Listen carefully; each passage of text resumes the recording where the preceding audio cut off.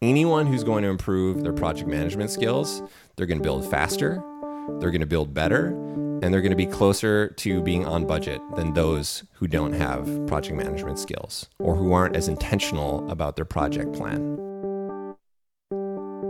Welcome to the Tiny House Lifestyle Podcast, the show where you learn how to plan, build, and live the tiny lifestyle.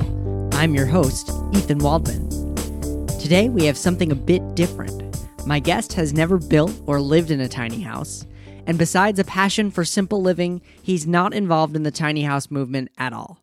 But what my guest, Joel Zaslavsky, does have to bring is some spectacular project management skills. And he's here to convince us that building a tiny house is a project worth being managed. In fact, without project management, you risk going way over time, scope, budget, or all three. I should know. As unsexy as project management sounds, I hope you stick around for this crash course in Project Management 101. First, a quick shout out to AJ Elder, who left a review of the show in Apple Podcasts that says, "I am a huge fan of the show. It gives me so much to think about as I prepare to dive into tiny house living. Thank you." Well, I'd like to say thank you, AJ. Your review really made my day. And hey, you listening, if you like what you hear on the show today, don't forget to subscribe so you never miss an episode. And if you really want to help us out, leave a rating and review of the Tiny House Lifestyle Podcasts in Apple Podcasts.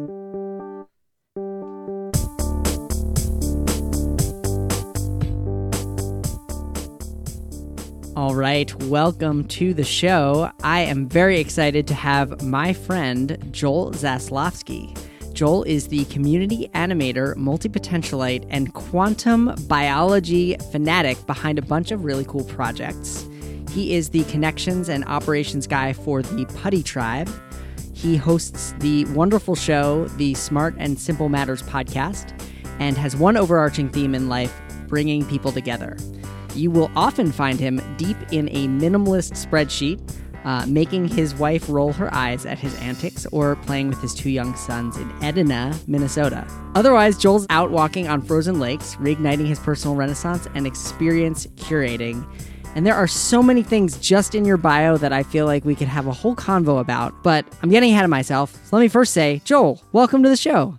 Hey, thanks. What the heck indeed. We'll probably have a number of what the heck moments, but then we will answer the question, what the heck? Yeah. And I'm psyched because you are probably the first non-tiny house person that I have had on as a guest. But I think that we need outside perspective. We need the skills of people who aren't just looking at Pinterest all day at tiny houses. Yeah, I have looked at Pinterest once and decided that's not my thing. I'd rather be in a spreadsheet. Instagram and Pinterest and basically images in general, don't really care for them on the internet. I'm a visual guy. I like some things like that. But yeah, I guess I'm not your typical guest. And although I have been orbiting the tiny house world for a number of years with you and some of your influence, and also I'm a simple living enthusiast among other things, and with permaculture and sustainability and mindfulness. I mean, tiny houses are certainly in there too. So I'm not a complete foreigner to the realm. You're hip to the lingo. You're hip to the tiny house world. Why don't we just start off by saying, what gives you your cred? What makes you able to talk about project management from a place of proficiency? Yeah. I have had a fair amount of experiences in different contexts with project management. Initially, just stumbling into a role. Back in my corporate work days, I had a hybrid role, which suits my multi-potentialite taste well. I was a hybrid project manager, a business analyst, and relationship manager. So the business analyst part of me said, hey, project manager Joel, here are some requirements for your project. Here's how you need to design the software, or here are the various stakeholders that you need to keep in the loop and ask their permission or get their guidance on how to build something or how to do something. I did that for a few years in big roles, like big teams, multi-million-dollar project. And then when I decided to go on my merry way and try to do some of my own things and collaborate on a smaller scale with really creative and cool people, I just kept coming back to project management. I needed to project manage myself for products and services that I was creating for my own stuff. And along the way, I did some freelance project management work with a whole bunch of people, both online and offline. I think the community that I run, the Putty Tribe, one of the most fun things was building a website with a team of 6 people over the course of 9 months. And that was tricky, especially when people were all over the place. But fortunately, when you're project managing your own tiny house, you're normally not dealing with international distributors and people who are all across the world. It's a little bit more local, and sometimes that's easier. Other times it's harder because there's more face-to-face interaction and more boots on the ground kinds of things. So there's trade-offs, and maybe we'll get into some of that. Cool. Well, we were chatting before we went live and hit record, and you brought up a question that I wasn't even going to ask because, I mean, I think you are a very excellent podcast host in your own right, which was, what is a project? I wasn't even going to go there. So what is a project? What is a project? Yeah, it's like, what does meaning mean? It's one of those meta level questions, which is kind of important. So when I think about a project, it's just a sequence of tasks that leads you towards one or more goals.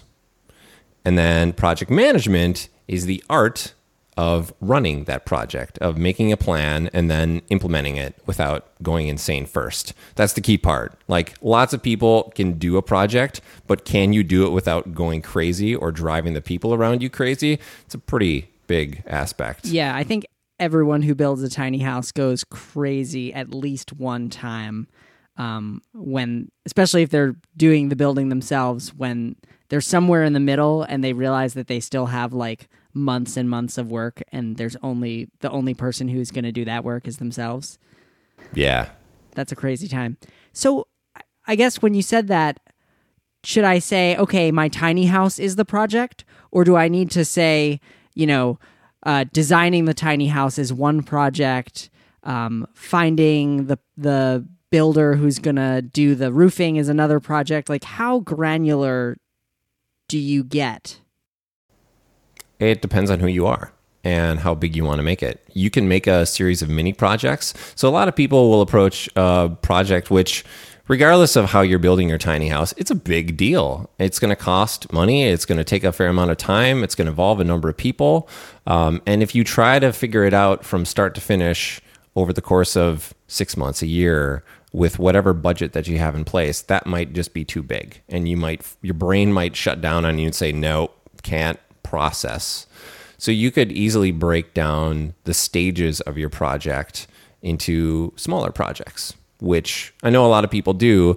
Sometimes you will have some blind spots if you can't anticipate what happens towards the end. There might be some things that you wanted to address upfront, and then if you don't at least think about them, let alone plan for them, then it might bite you in the butt on the back end. But I really encourage people, when they're figuring out whatever it may happen to be that they're doing, or in this case that they're building, to break it down into the smallest, most manageable parts that they can, because otherwise you won't have a plan and you'll just be winging it the entire time. So any project plan and any ability to project manage is better than none. Okay, so if we are going to break down a project, what are the elements of that project? Yeah, project management 101. Okay. So at the simplest level, you have, I think about 4 main categories, but traditionally there's 3 main categories. They are scope, time, and budget. Some people will throw a 4th one in there, which is resources. Like, you're going to need people and equipment and materials, and if you want to put that in there, you can as well. I typically start with scope. Like, how big is this? Are you building one tiny house, or are you building a pod of tiny houses in a community for them to live and roam around a certain area? That's a very different kind of project. Time. Are you constrained by time? Like, do you need to have this thing built in 6 months? Otherwise, really bad things happen to you, or to your ability to have the kind of lifestyle that you want. And then budget. We're often constrained by our budget as well. So when you think about the main categories. These are things that are boundaries, limitations, or constraints that you have. How big is it? That's scope. How long is it going to take? Time. How much money do you have? Budget. And then resources too, like who's available to help or collaborate with, what local equipment do you have access to. Those are the main things. So in defining the tiny house, building one as a project, what if I don't know how long it's going to take? Like, time is a question mark to me. Is it okay to project manage something and not know the answers to some of those questions? Yeah. The ideal scenario would be an unlimited amount of time to build something and an unlimited budget. That's not the reality for most people. So yeah, one of those three things, scope, time, or budget, should be driving your planning and your decision making. And each person gets to decide how big is it or how small is it. In our case, literally, since we're talking about tiny houses. And yeah, you get to pick which one of those three elements to focus on, and that might shift. Initially, it might be trying to figure out your budget. Like, how much money can I invest in this tiny house that I want to build? And then eventually you might realize, wow, this is costing me a lot less than I thought it would. So now I really want to pick up the pace, and I want to finish this by fall before winter comes, or if you're in the southern hemisphere, the other way around. So yeah, which one is most important, or kind of your North Star, your guidepost, it will shift during the course of a project. Interesting. So we've got those things defined about the project. What are the methodologies? What's the actual practice of project management look like? There are, I won't say two main ones because that's not true anymore. About a decade ago, this was true. But there's hybrids and offshoots. But to keep it simple for now, there's what a lot of people refer to as the waterfall methodology, which is a very linear approach. You set everything up ahead of time, and you just go down your sequence of events and your list of tasks, checking the box all the way until you get to the end, and then you say, hey, I'm done. Project over. Doesn't really allow for real life and for the real world to intervene in any meaningful way. Right. That seems like way too rosy. Like, and then we put up the siding, and then we install the windows, and then we do this. But they, it doesn't account for the fact that, like, holy crap, there's a thunderstorm. I have to stop and cover my frame with tarps and then run inside and then, and then start working on something else because I can't work on this one thing. Or my carpenter didn't show up, but my plumber's here. So now can I do things in a different order? Or the siding material, it's going to take 2 months for that to land on my doorstep. I want to do things in the next 2 months on my tiny house. What can I do instead of that thing that I had planned to do at this point in time? So another way to think about project management is what's called Agile. This is originally a software development style, and that works in small phases or cycles that are called sprints. Basically, these 2-week sprints where you kind of define what it is that you're looking to do over this 2-week period of time. And this is really good for small teams, which anyone who's building a tiny house, normally you don't have a team of 100 people who are all need to be tightly coordinated and orchestrated. So Agile, having these sprints where you're embracing change and there's a lot of flexibility that's allowed in there. In fact, you expect things to not go right or to change on the fly.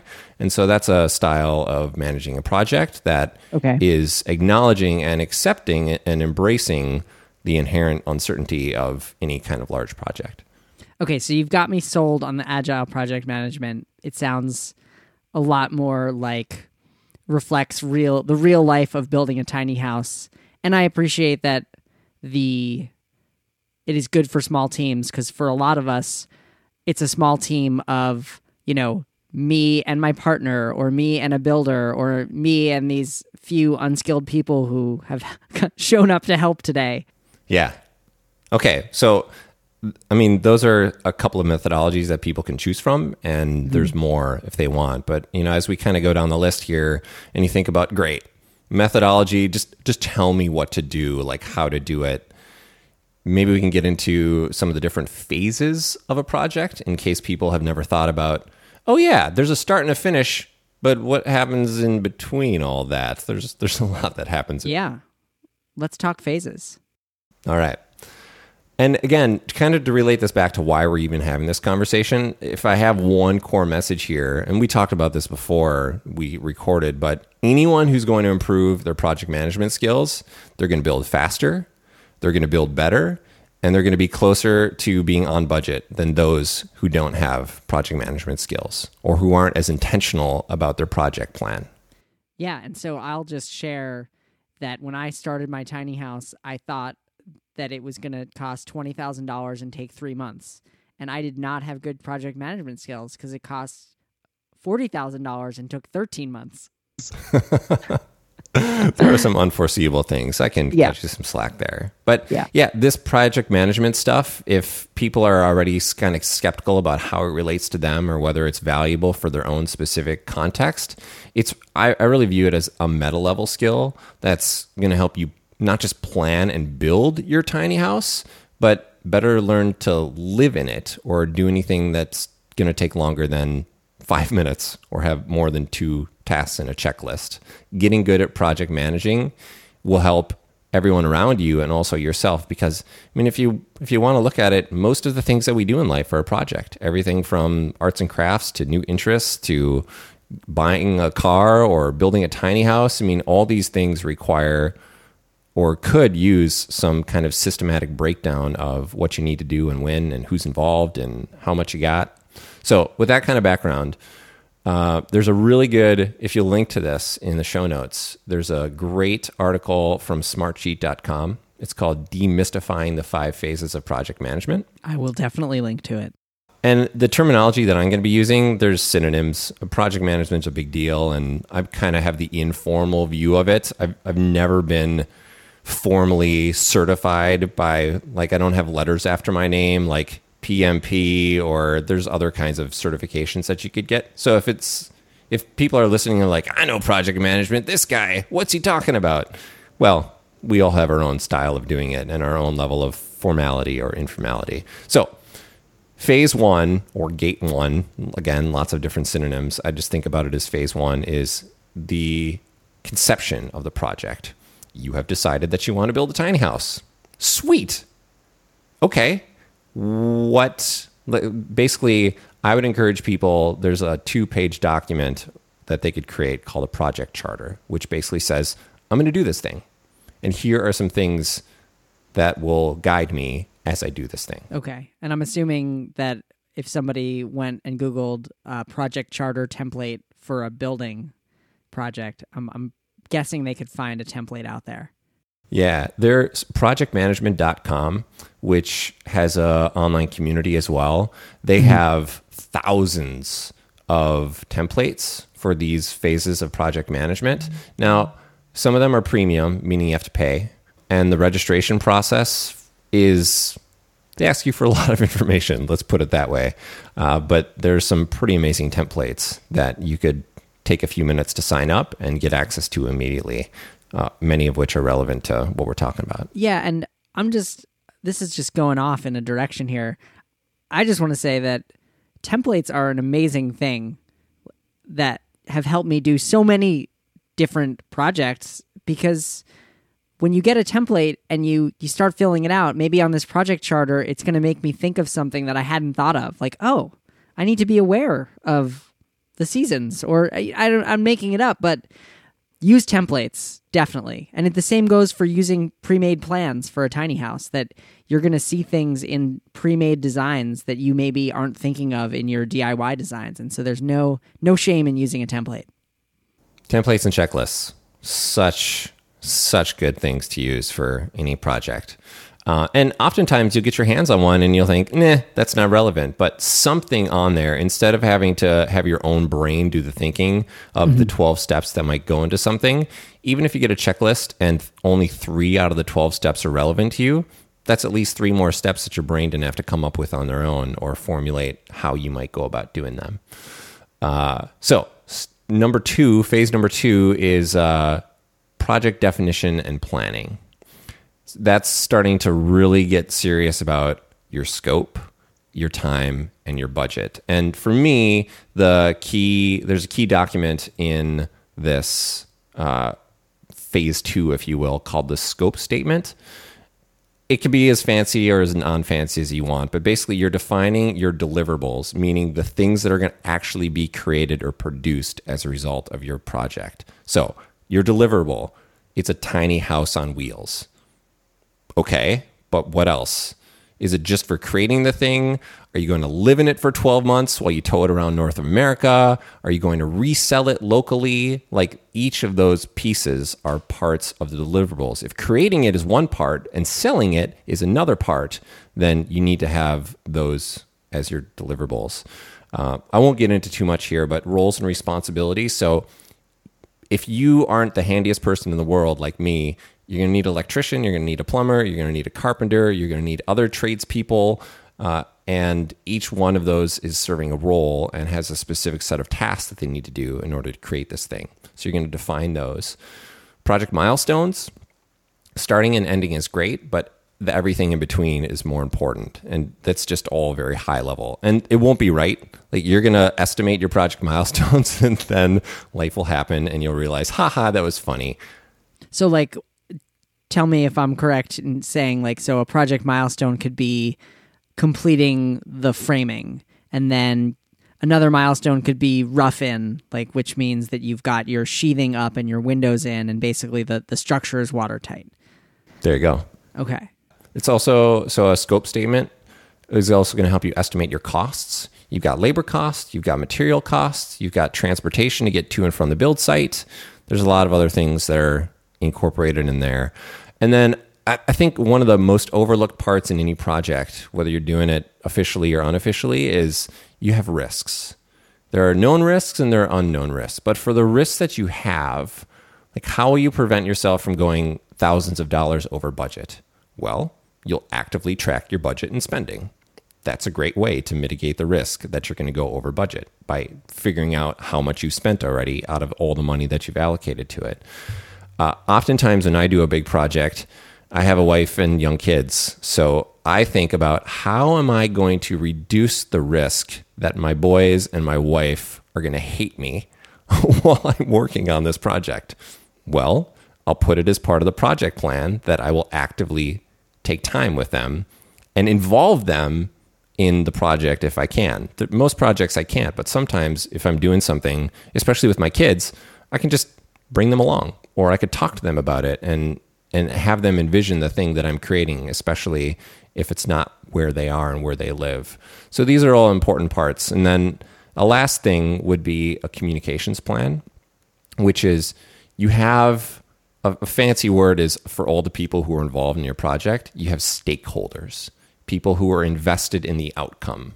Maybe it's just because they want to get paid, and maybe it's because they want to have a place to live after the thing is done. But who needs to know what and when and how during the course of your project? These are all the kinds of things that you might define in the second phase, in this definition and planning.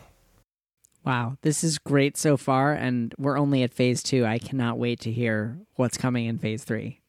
Well, I don't mean to gloss over phases 3, 4, and 5, although I'm going to give a little less over here, because so the third part is, okay, now your project is actually going. Now you've got materials, maybe you have some contractors lined up, you're starting to pay money, or you're starting to build things yourself. You need to track things. So maybe we'll get into a conversation about tools, like how are you tracking the milestones or the mini steps that add up to the milestones of your project. Quality, like getting something done is great, but getting something done well is even better. Especially important when it's a house that you live in. Exactly. So how are you going to ensure that it's done the way that you want it to be done with the quality that you expect? And then as you continually forecast, again, thinking about your scope, your time, and your budget, like you need to make real-time adjustments to those things based on what's happening. So that's the execution phase, the third phase. Fourth phase is also monitoring performance. Like you had a set of objectives. Build a tiny house was the highest level one. But within that, there are a series of smaller goals that you had.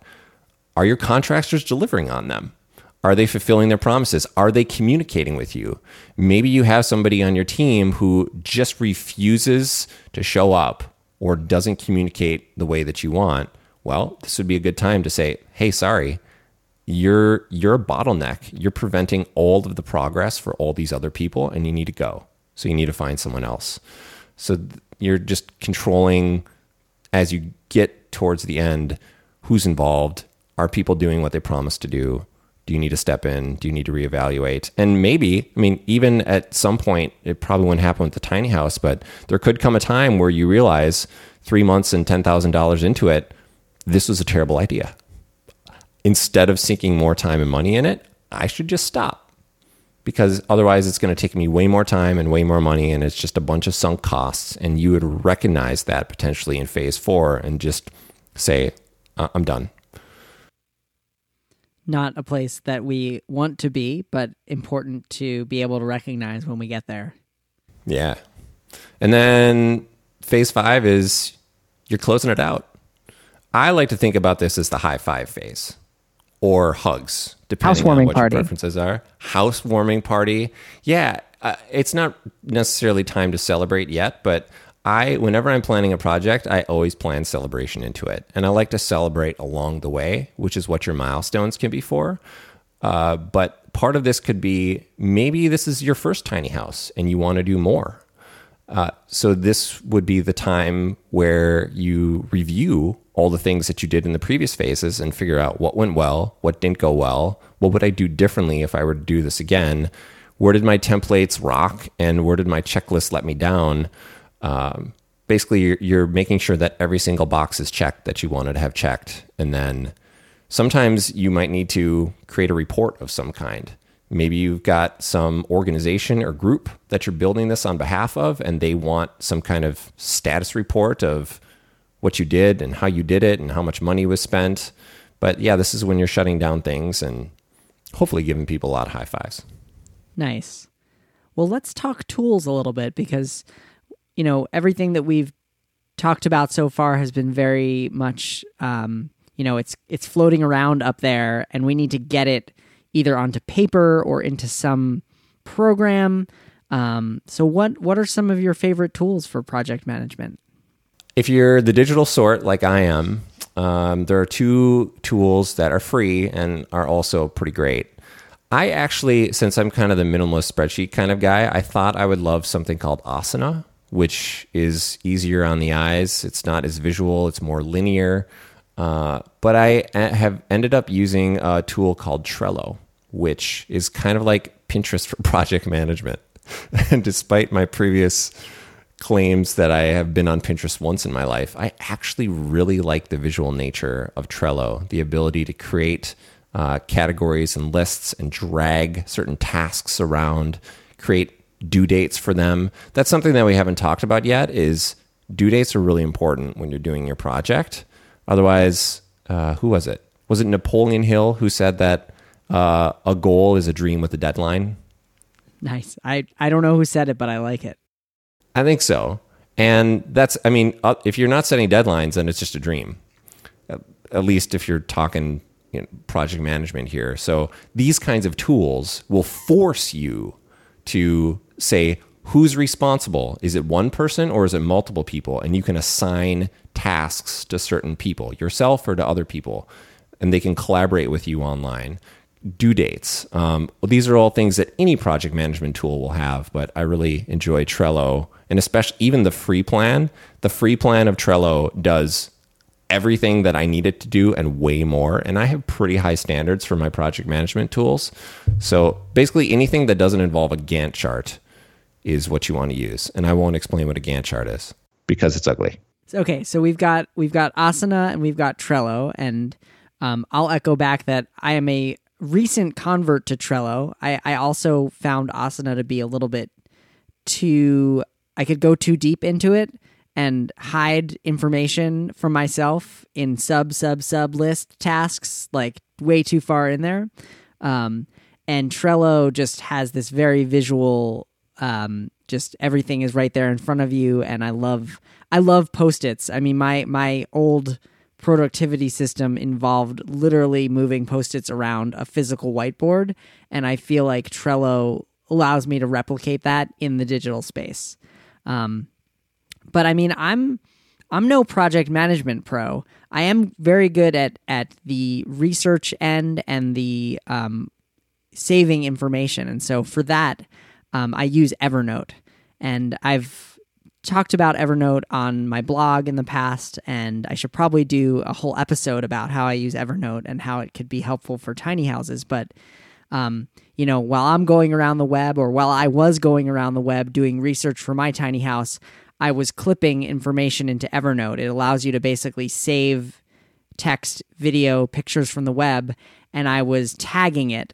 So I was, if I found something that seemed relevant to how I was going to do my plumbing, I would save it into Evernote in my tiny house notebook with a plumbing tag. And Evernote and Trello can totally play nice together. You can link back and forth between them. If people aren't going to use a digital tool, which a lot of people are analog, and that's totally cool, then just checklists. Like write down for the different phases of the project that you're in, or for the things that you need to do in the next week. Checklists are your good friend. Just make a little line if you want to cross that out on a piece of paper, or you want to have that nice feel of doing the actual check mark in the empty box and being like, yeah, self high five. Lots of things can work as long as you are deliberately anticipating what is coming up, especially over the next week or month, depending on how big your build is. Anything beyond that, if you're going analog, will probably be a little bit hard. I mean, people could probably use bullet journals and other types of analog tools to do this kind of thing. I just don't have as much experience with those. Yeah, I would imagine that if you're doing it on paper, there's going to be a lot of erasing. Because as you mentioned, milestones, due dates might change, resources might change, and you need to keep the project plan updated. Actually, maybe we should talk about that, because I feel like as, your building changes, and say you decide that you want to add a couple extra windows and that affects your budget and maybe your timeline, you have to keep your project plan updated. Otherwise, it becomes no longer helpful, right? Yeah, this is where most people start with a tool like Asana or Trello, and then they're all excited and they got it all planned out. And then 2 weeks into it, they just say, screw it. I'm not using this anymore. Right. Reality no longer matches the digital world. Yeah. That's where you tell your brain, I get it. I understand why you want to bail and why you want to jump ship on it, but I picked this tool, and unless I've got a better one, I'm going to keep using it, because otherwise things are going to get lost in the void of my brain, or I'm going to forget about the scope, or I'm not going to understand who's responsible for what and what my timeline is. And this one task out of 100, like it absolutely positively needs to be done in this way by this date. Otherwise, this cascade of dominoes falls, and then many bad things happen. That's one thing is I've seen this happen with projects. Their tool isn't working for them, and then they abandon the tool without trying to replace it. So always have some kind of a tool in place when you're working on some kind of a big project. Guilty right here. I am too. I say this with like a lot of, not necessarily authority, but with a lot of force, because I have blown things up and there's been like, I got this. I've done this kind of thing before. My brain can handle it. No, at least not mine. Yeah, and if you think your brain can handle keeping track of a whole tiny house build, it can't. I mean, unless you're like superhuman and have a computer for a brain. Yeah. And that's just you too. So when it comes to communication, I mean, one of the neat things about tools is you can share your tools with other people. Maybe sometimes it's literal tools, whether it's a saw or the things that you're using. If you have access to some kind of communal pool of tools, that's awesome. Like, we enjoy sharing our tools. One of the neat things about digital project management tools is you can share them. You can invite other people to see and to collaborate, to assign you tasks, or to check off, hey, I did this. Instead of calling or texting your contractor being like, did you do it? Did you do it? Did you do it? They just go to the link that you gave them and click the box, and they did it without you having to continue to ping them. Nobody enjoys that. Just that hands-on management of things, which another meta-level skill of projects is tactfulness. You can have a number of people, whether it's your family or whether it's the team that you're working with, or like the ability to be a good diplomat and to negotiate well, whether it's how fast something gets done or how much you pay for it. These are really good skills to have. And there's other good skills that a project manager will work on, but the tactfulness, hey, I understand what's going on, but you still need to do the thing that you promised to do, unless you end up... Unless you're quitting. Unless you're quitting, yeah. Well, this has been great. I wonder, you mentioned the Demystifying Project Management article. Are there any other resources that you recommend for somebody who's like hearing this and is like, yeah, I want to read a book about project management, or I really want to dive in with this and learn about it for my tiny house build? Yes. There are a number of books that I could recommend, but I get the sense that they'll probably be overkill for people who are just getting started. Like if someone's listening to our conversation and they're thinking, oh, project management, interesting, tell me more, they might do better with a Google search for Project Management 101 and reading some baseline articles before they decide, okay, I want to listen to the project management podcasts that have 200 episodes in their archives, or I want to get the 5-book series on each of the phases of project management and how to rock them. All this to say, I don't have a good jumping off point for people if they want to get deeper into the world of project management, because there's so many different schools of thought and there's so many different levels of seriousness at which people take project management. I would really just encourage people to explore a little bit online first and see what methodology or what level of depth they want to get into. And then I'm sure they'll find the right resource for themselves. Great. And I usually ask my guests to share 1 or 2 resources that helped them along their tiny house journeys. But for you, Joel, since you mentioned that you are passionate about simple living, I'm curious if you have any favorite simple living resources that you can share with us. I think about this as a simple living resource, although I kind of put this in the category of all good resources, spreadsheets, specifically Excel, Microsoft Excel spreadsheets. The way that I use them are just black and white, no fancy formulas, lots of sorting and filtering with just the built-in tools for Excel. I have one of my main mantras in life is, if it's important, put it in a spreadsheet. And I've been going by that for about 6 years now. So spreadsheets are my go-to tool for pretty much everything. Another tool or resource when it comes to simple living and just how it might apply to tiny houses would be probably gratitude practice. When I started getting into simple living more and more, I started hearing more and more voices talking about the benefits of gratitude, not just for yourself, but for the other people who are around you. I have been frequently and intentionally grateful, often verbally, many times a day, to many people who I care about, and also to myself. Self-compassion is not something that comes easily to me. So having gratitude practices, whether it's at the dinner table before we eat, one thing that we're grateful for, or a gratitude journal, anything that has the word gratitude associated with it, if you can do it more and you can use it more, that is going to help you maintain your appreciation, your respect, your trust in other people, and just lead a more sane life. Joel Zaslofsky, I am so grateful for you taking the time to be on the show today. Thank you so much. Yeah, thanks for having me. Thank you so much to Joel Zaslofsky for being a guest on the show. You can find the show notes and links mentioned in this episode at thetinyhouse.net/Joel. The Tiny House Lifestyle Podcast is brought to you this week by Tiny House Decisions.